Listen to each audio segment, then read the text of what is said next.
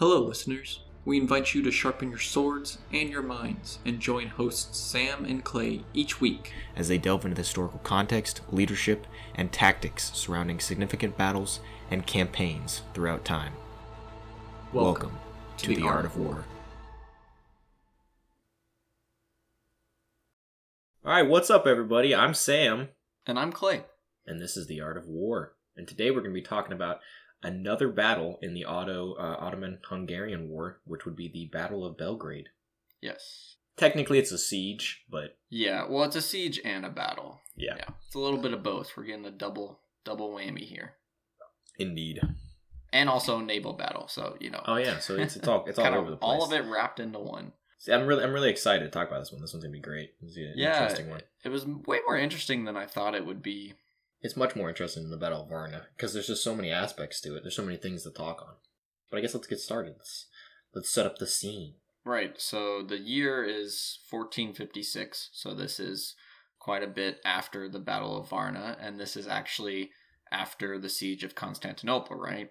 Yep, it's about 2 years after the Siege of Constantinople, or Istanbul at this point. It's not Constantinople anymore. And it's 12 years after the Battle of Varna. So it's a long period of time. So both sides, Mehmed has grown up, and Hunadi is pretty old now. I think he's pushing into his 50s, which is pretty old for the period of time. And everybody's much older than they were. 12 years. Yep. Long time. So the new Sultan of the Ottoman Empire is Mehmed II. And at this point, he's earned the nickname the Conqueror because he has conquered Constantinople, which was one of the most heavily fortified cities. And I think the siege lasted something like almost 4 decades for the Ottoman Empire.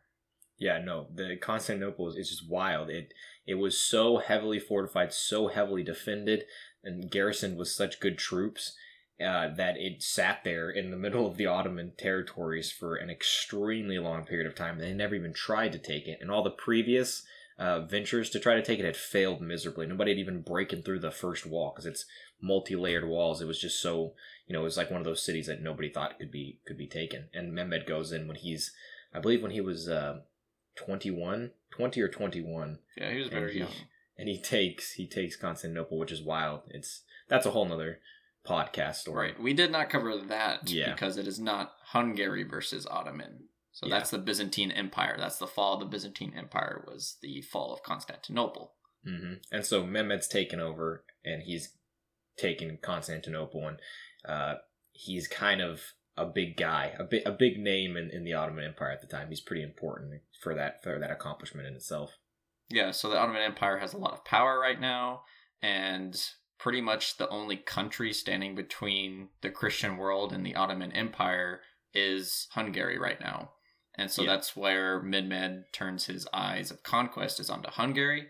And one of the biggest, I guess, gates that has to fall for the conquest of Hungary is this fortress of Belgrade. Yeah, and it's interesting because, we talk about Varna and the Ottomans won so decisively in that, but they didn't continue their full-on invasion into Hungary at the time. They had an opportunity to get into, central Hungary, take Hungary. But the one thing that we need to make clear is that even though they've taken Serbia and they've taken Bosnia, those two countries are still heavily militarized by the resistance groups that are living in that. They're not, they're not okay with the Ottoman rule. So they're fighting the Ottomans while they're trying to, fight the Hungarians at the same time. So it's very difficult for the Ottomans to be able to launch a full-scale invasion if they don't have a safe spot behind them, somewhere that they can go back. Like a base of operations to launch it from. Yeah, they don't have a base. Yeah, so their base of operations is Constantinople, and that's all the way, past Serbia and Bosnia. It's a very long distance. So they kind of, they won the Battle of Varna, but then they couldn't really do much with it. So they went back to Constantinople. Mm-hmm. And they also suffered such heavy losses at Varna that they really had to go back to regroup. Mm-hmm. So let's talk about the design of Belgrade and just the history, because it is one of the oldest continuously inhabited cities in Europe.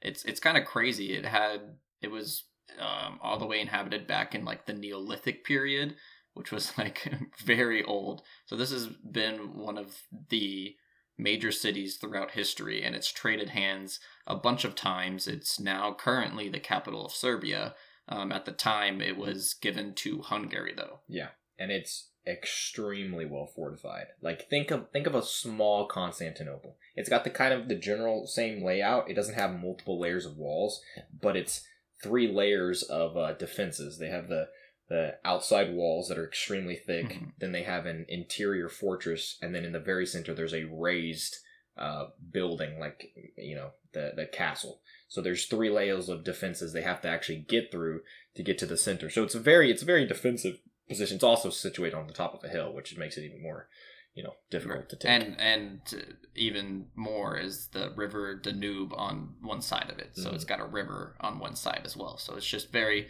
heavily fortified for the time, next to Constantinople. This is probably the most fortified city in this region. Yeah, for sure. And that's where they both, they know the battle is going to occur. So Hunyadi is preparing, and so is Mehmed to take this city. So let's get an update on how Hunyadi's been doing since this 12-year period from the Battle of Varna.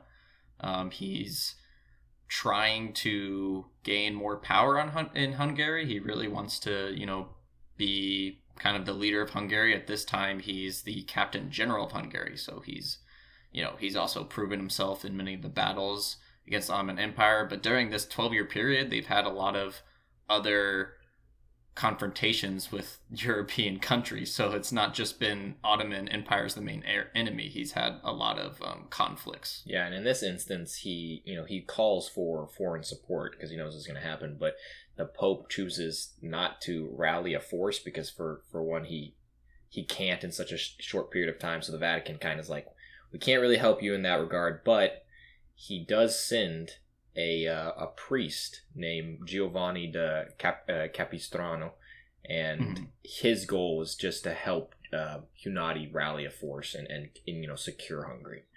So that's what Hunyadi is back in central Hungary rallying an army at the time that the invasion is starting. They're moving towards Belgrade because he wants to garrison as many men as possible into Belgrade and ensure that they can't get surrounded. He wants to make that not a possibility because then he thinks if they get surrounded, it's over, right? So that's what he's doing right now. Right. And it's good because it's not a surprise offensive. I mean, Hunyadi has known for quite a while that the Ottoman Empire is going to attack Belgrade. And so he really has the city that he knows he has to protect and fortify. So it really plays into how he's going to accomplish that. And another important thing is that a lot of the other barons in Hungary and the surrounding areas don't give him any support because they actually fear the power that Hunyadi's been growing steadily over the years. So they don't want to support him. And so he's pretty much on his own in this defensive. Yeah, and the infant king is still technically the leader of Hungary at this point. And they don't want, Hunyadi to get rid of the little infant king and take over for himself. So he's on his own. He takes, he gets 4,000 or 5,000 of his own mercenary men that he hires himself out of his own pocket.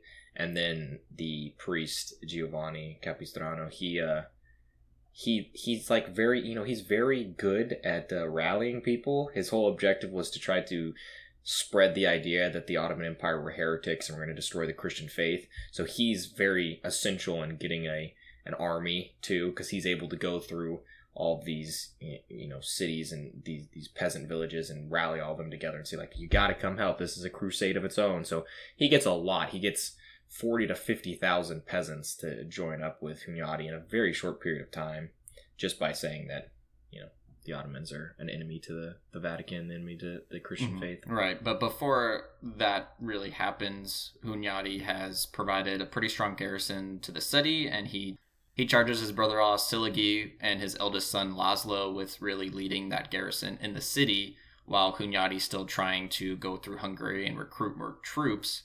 And so the siege actually starts before Hunyadi returns to the city, right? Yeah. And it's kind of unfortunate because he was only able to provide a garrison of like 5,000 to 6,000 men for his brother-in-law and his son. So they're kind of stuck because now they've been completely encircled by the sieging force. And so Hunyadi's not able to lend them troops or supplies because they also cut off the Danube River and prevent anyone to get contact with them. So right. So let's break down the Ottoman Empire's start of the siege. So they had, some accounts say they had over 100,000 troops, but modern historians sort of agree that it was closer to 60 to 70,000. So it's still a very much larger force than what the Hungarian forces was. And Mehmed II also had 300 cannons used to attack the walls, and most of them were used in the siege of Constantinople as well. And apparently there were like 22 cannons that were just massive cannons, right? Yeah, I forget what there was one cannon. I forget what it was called, but it's extremely famous for the siege of Constantinople. It was gargantuan. Like, it was some ridiculous distance, like 30 to 40 feet long, and it weighed tons and tons. And they supposedly employ cannons that are of the same make, but they're a little bit smaller. And the wild thing about these sieges with Constantinople and the siege is that they have them set up so that they're constantly firing. Mm-hmm. There's no like downtime. It's cannon, just constant pelting of the wall, so that the defenders can't go and rebuild the damage to the walls or fortify the damage to the walls. So yeah, they've got 300 cannons laid out in this field, just constantly firing, and they do it quickly. Could you imagine what that would sound like? Yeah. Oh my gosh. And it was probably all just smoke. You couldn't even see the encamped forces or the cannons, just smoke and wall getting pelted constantly. So it's pretty crazy. And they do it fast too. They get there on July 4th, and they're just on the same day they arrive, they're able to set up these cannons and start firing. It's because it was 4th of July. They got to celebrate. Yeah, right. Yeah, they were also very good at artillery and gunpowder weaponry. That was what the Ottoman Empire was really known for. So they employed that to an expert level. Right. So the city is absolutely surrounded by Ottoman forces. Some accounts from the time actually say that it looked like snow had fallen just from all the white tints of the Ottoman forces. And Mehmed had also had a small contingency of, 200 river warships, not that small, but so he had this naval force that was blocking the river as well. And then he also has the Janissary Guard, that's the main fighting force on the ground, and then the Sipahi cavalry that were guarding the flanks, because they can't really do much in a siege of a fortress. Yeah, they were just running all throughout the swamps and all the periphery areas and ensuring that Hunyadi wasn't, staging some surprise attack and going to outflank them and attack them. Yep, so Hunyadi at this time is in the south area, and he himself recruits another army of like 10,000 well-trained troops that are mainly like cavalry. And so these are pretty well-trained actual fighters. And then Friar Jean Capistrano, he was preaching his Ottoman crusade, and he got, his force of 30,000 troops, but they are mainly peasants, right? So it's a very poorly trained army, and most of them are armed with like pitchforks and scythes and that kind of stuff. But an interesting point is that they're very interested in this battle. They're not just like, conscripted and just showing up because they have to. They want to fight. They're very enthusiastic. Yeah, it's quick how fast he gets them, and they're very loyal to Hungary at this point. So how does Hunyadi get back to Belgrade? So he knows that with 5,000 to 7,000 men and constant, artillery bombardment, the city's not going to hold very long. So his priority is to break the naval blockade and to get into the city so that he can provide them with resources, and chiefly provide them with the ability to refortify their walls or to strengthen the inner defenses. So he has his own naval contingent of about 200 ships. A lot. They're not like large naval vessels. They're more small, agile troops like sloops or boats like sloops. Right. He doesn't have like large galleys or anything like the Ottomans do. And he's able to break the blockade pretty decisively. He sinks 3 or 4 of the war galleys that the Ottomans have, and then he takes the rest of the ships for his own. And now he's got like 300 or 400 ships to his disposal. And I wish there was more details on this first major encounter, the naval battle. There really isn't anything on it besides that Hunyadi broke through. But I mean, it was like 200 ships versus 200 other ships. It seems like it should have been a very heated battle, but he broke through without much of an issue. And so he gets there, right, on July 14th. So it's already been 10 days of constant bombardment on the city. That just shows how strong those walls are, that they were able to hold for that long.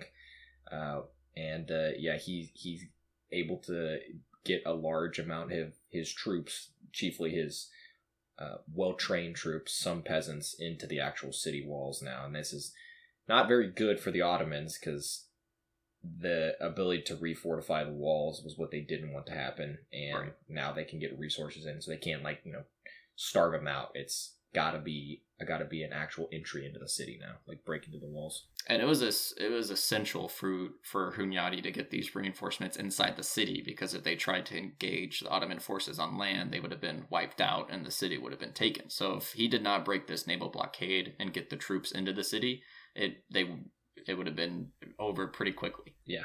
And so once he's in the city, Mehmed, he gets wind of his naval loss and their ability not to blockade him anymore, and he doesn't care. He just like in Constantinople, he's focused on just breaking through the wall. That's all he cares about. So he just says, "Can keep on going." So they just keep on shooting, keep on pelting that wall with artillery, and it lasts for about 7 days. I think it's 7 or 8 days until the 21st, when they actually start to damage the walls, and the walls are starting to fracture and give. Right. They start breaking some holes into the wall. So after they finally break some holes into this just very well fortified wall into the city, Sultan Mehmed, at that point, he's like, okay, it's time to go. And he just orders an all-out assault starting right at the beginning of the night. And just like, once again, I'm going to say, just like at Constantinople, the Janissaries are the first ones in, because those are the chief fighting forces, the best trained, the elites. And they're straight through the wall, and they're just destroying the defense. They're running through these peasants. They're running through this contingent of defense that they have set up on the first layer, and they think they've won. They think they're going to have just taken this whole area, and they're going to be able to go through the second wall very quickly, and then the center. They think it's over, right? But what does Hunyadi have in store for them? Yeah, so Hunyadi has a very clever response to this, because you can imagine this giant Janissary force basically flooding through the streets of the city. It would be pretty intimidating, but Hunyadi is a pretty, well-earned veteran at this point. He's been in a lot of battles with the Ottomans, so he definitely keeps his head about him. And he orders all the troops to pretty much use tar wood, sides of bacon, sulfur-covered sheets, and anything else flammable to just, throw it down to separate the Janissary force from the rest of the Ottoman forces. So they just set this wall of fire, pretty much, and it isolates the Janissary force from the whole rest of the Ottoman army. And this was just such a clever tactic, I think, and it really pretty much saved them in this instance. Yeah, and also they're able to isolate the most important troops from the less important troops and surround them, because they have nowhere to go. They can go back against the wall of fire, which they're not going to go, or they can go forward, and so they choose to go forward and attack Hunyadi, and they get surrounded and pretty quickly just massacred and wiped out. And there goes the largest and most important unit in the Ottoman Empire's army in one fell swoop. And it's so important, too, because, they massacred the entire Janissary army, but then the rest of the army trying to breach the wall and get into the city also suffered pretty heavy losses, because, in Mehmed's mind, this is the final push. This is him taking the city. So they're not really holding anything back, and they actually lose a lot of troops doing this. Yeah, like we were saying, they believed they were winning. They believed they had the city, they had taken it. They saw the walls go down, all out attack. They're in the walls. They're destroying Hunyadi's forces, and then the wall of fire comes up. But Mehmed keeps wanting them to go forward, and it's this giant mass of men getting pressed into a firewall, and they're all, they can't go backwards because there's a bunch of troops coming through these small little holes. So yeah, it's pretty bad. Yeah. It's pretty bad for the Ottomans in that little event. Apparently, a fair amount of them did perish in the fire. Yeah. So, they have to retreat. The Ottomans have to dip out of there, because at that point they don't have much to go on. The Janissaries have been wiped out. They've been separated, and they're taking heavy losses. So they return back to their encampment, and Hunyadi's able to retake the first layer of walls and try to an extent refortify them, but he can't when there's that big of damage to the walls. So they need a lot of rubble, a lot of things to place into the holes. So, but yeah, so then the Ottomans at this time, right? They're burying their dead and they're recuperating. They're, not expecting really any counterattack, because why would it make sense for the Hungarians to come out of their heavily fortified city after just like pretty much repelling the Ottomans and push them on a land battle, which is way less in their favor. But according to the accounts, which, who knows how true this is, but some of the peasant crusader forces that were very enthusiastic, and they, pretty much had just won the first major battle of the siege against the Ottomans, they sneak out of the fortress to heckle the Ottomans and shoot arrows at them as they're like trying to bury their dead and like recuperate their losses. Yeah, and the it's like a 1,000 or 2,000 that get out the wall, and Hunani's upset about it. So is Capistranano. He's saying, get back in here. We need to keep our defensive position. This is silly. Don't leave the walls. Get back in here. But like we were talking about, they're very excited about this battle. They're very enthused by their success. So they completely ignore him. Yeah, more and more just join them. More and more just start joining in. And then at first it was just these small little conflicts, just some harassment, some damage to the Ottomans. And then it starts growing into an actual battle. Because there's 10,000, 20,000. And Hunani's just completely out of control. Like, he has no control of this army anymore. And he decides, okay, well, I'm not going to bring them back in. They won't listen. So he says, all right, I'm leading it. And he leads his, well-trained retinue of soldiers and claimed to have yelled, "The Lord who made the beginning will take care of the finish." And they charge through the... Yeah, and even Mehmed at this time had ordered the Sepahis, the elite cavalry force, to disperse the Hungarian force, but that didn't work, and now you have basically the whole Hungarian army out there fighting them. And also in the accounts it says that the Ottomans were very surprised, of course, because no one would ever expect this, but for some reason they were also very terrified.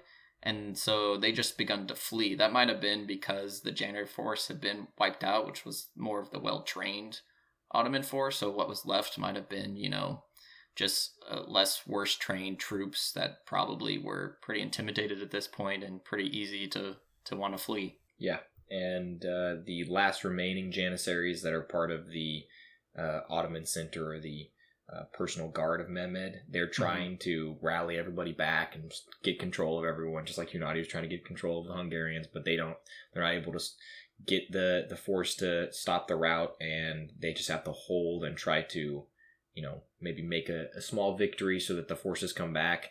So they're stuck in the middle of the encampment, and whenever the main force of the Hungarians reach them, and it's said that Mehmed was putting up a hell of a battle and wiped out several knights. One was claimed he just destroyed completely, but then he gets hit in the thigh with an arrow and loses consciousness. Takes an arrow to the thigh. Takes you to the thigh, not the knee, to the thigh, and he passes out and is struck off the battlefield. And yeah, so by the time when Mehmed passes out from his injury, the Janissary forces that are left, they throw him in a cart, and that's pretty much the end. The Ottomans retreat. And so the Hungarians won. It was very interesting because the final battle, they're both Sultan Mehmed II and Hunyadi did not really lead their forces at all. It was just kind of this impromptu thing that happened, and it worked out very well for the Hungarians. Yeah, and they retreat all the way back to Constantinople, and this is the last time that Mehmed really stages an invasion in Hungary. His reign, he doesn't really see much large-scale conflict anymore with Hungary. Right. Yeah, it is a very good victory for Hungary, because it basically ensures almost 70 years of no more Ottoman conflict or trying to push into Hungary. And another thing, like we were saying earlier, how the Ottoman Empire still had a lot of conflicts going on in Serbia and those areas. On their way back to Constantinople, the remaining Ottoman armies suffered like thousands and thousands of more casualties from just like little skirmishes trying to get back to Constantinople. Yeah, and then I guess let's talk about the Hunadi side of it, the Hungary side of it. What happens after that, the aftermath? Right, yeah. So all in all, the Hungarians only lost about 10,000 troops. and they celebrated pretty wholeheartedly. So throughout this whole siege of Belgrade, the current pope at the time had ordered all of the Catholic churches to ring the bells at noon every day as an act of prayer to kind of help the Hungarian forces. And so this is a tradition that's still, that's why the noon bell rings still to this day, is because of this battle. But a little bit of an unfortunate end is somehow during, I guess they had so many people inside the fortress of Belgrade, but a plague broke out. And actually Hunyadi and John Capistrano both fell ill and actually ended up dying because of this plague. Yeah, and it's only 3 weeks after the success, whenever the majority of the Western European world is rejoicing, Hunyadi and his co-general succumb to the plague and die. It's kind of a sad way for someone that was so, important to the overall scheme of the Hungarian war defense to have just died from the plague. Yeah, and there's a lot of grief over his death throughout all of Christendom, and actually Sultan Mehmed II himself comments on the death, saying that he had never seen such a man as great as Hunyadi, even though he was his enemy. And it's also important to say that when Sultan Mehmed had regained consciousness after the battle, he had to be prevented from committing suicide because this was the greatest defeat that the Ottomans have ever suffered at that point in time. And you gotta imagine the fall that he experienced. You take one of the most fortified cities that has ever existed at the age of 21. Mm-hmm. You're on the top. You're riding high.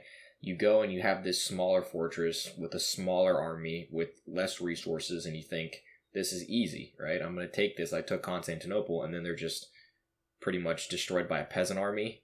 It probably hurts. It probably doesn't feel too good to fall so drastically from the peak to returning back to Constantinople and never really having a successful battle afterwards. Yeah, this is just a really great David versus Goliath tale. It's really unfortunate that Hunyadi died the way he did from the plague, and I'm not really sure. I don't have the actual plague numbers for all of the people that died from it, so I'm not really sure if it was like a very deadly plague or maybe he was just very unlucky. Yeah, I think it was a small amount died. I don't think it was a large detriment to the actual standing army.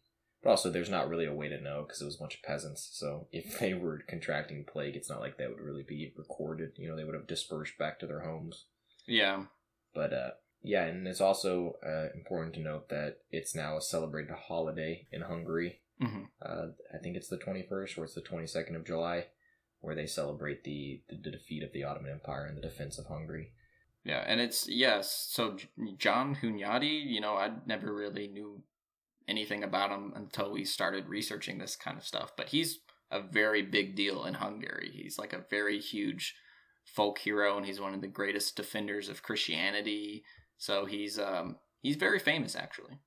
Yeah, and it's sad that he died because he's such an interesting character. It would have been great to talk about him more, but we got to see some very important figures in history spring up from the success at Belgrade, like Vlad the Impaler and Stephen the Great. Yes. Yeah, that's why this time period is so interesting to go through, because there's just so many notable figures.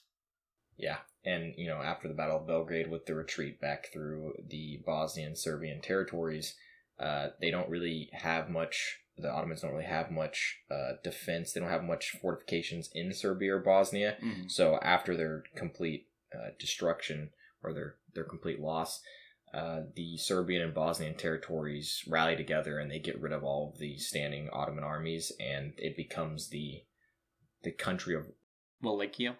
It becomes the country of Wallachia, and it's co-ruled by Vlad the Impaler and Stephen the Great.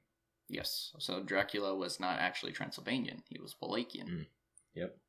So that's pretty interesting. Yeah. They'll be more important in later stories, I'm sure. And what's also interesting for this period of time, because this is a huge victory against the Ottoman Empire, which is like Christianity's main enemy at this point in time, but nothing really gets started because of this victory. There's no crusade that's launched, but you would imagine that the enthusiasm is pretty high after this victory, but there's no European country that really tries to organize a crusade to push in and get the Ottoman Empire completely out of Europe and take back the Balkans. You don't really see that, which is, I don't know, I thought it was kind of weird.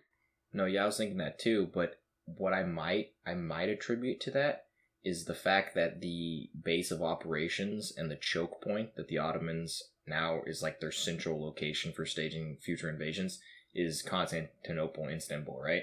So the European countries prior to this, for hundreds of years, viewed Constantinople as being incapable of being taken. That's why in the actual original siege of Constantinople, it was a very slow process to get them reinforcements, is because the Pope and Western Europe thought that it was impossible to take the city, right? So maybe in their mind, they're going, if we launch a crusade, where are we going to, right? Wallachia has already came to be. There's not really Ottomans there.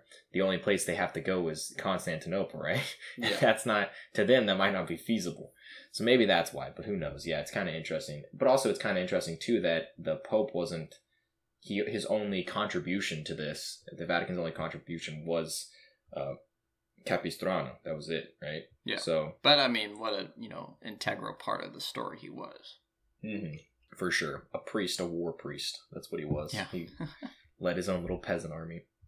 But yeah, that's the Battle of Belgrade. Yeah. It's very interesting. So let's do our rating. Obviously, it's going to be on Hunyadi's use of the firewall to separate the Janissary forces. I mean, they literally burned sides of bacon in that strategy. So, I mean, come on. That's true. I mean, you got to give it a high rating for that in itself. Yeah.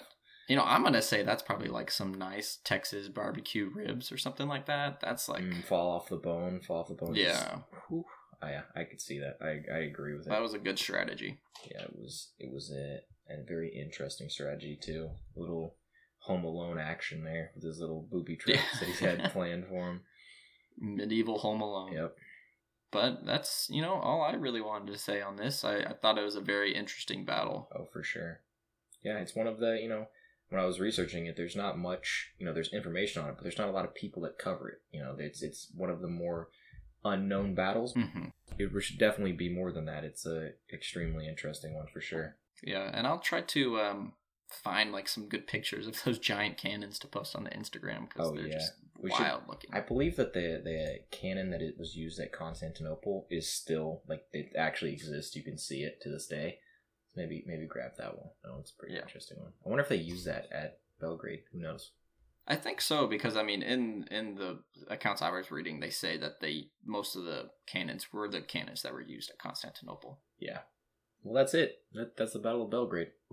Yeah, guys, thanks for listening, and catch us next week. Yeah, I hope you guys enjoyed.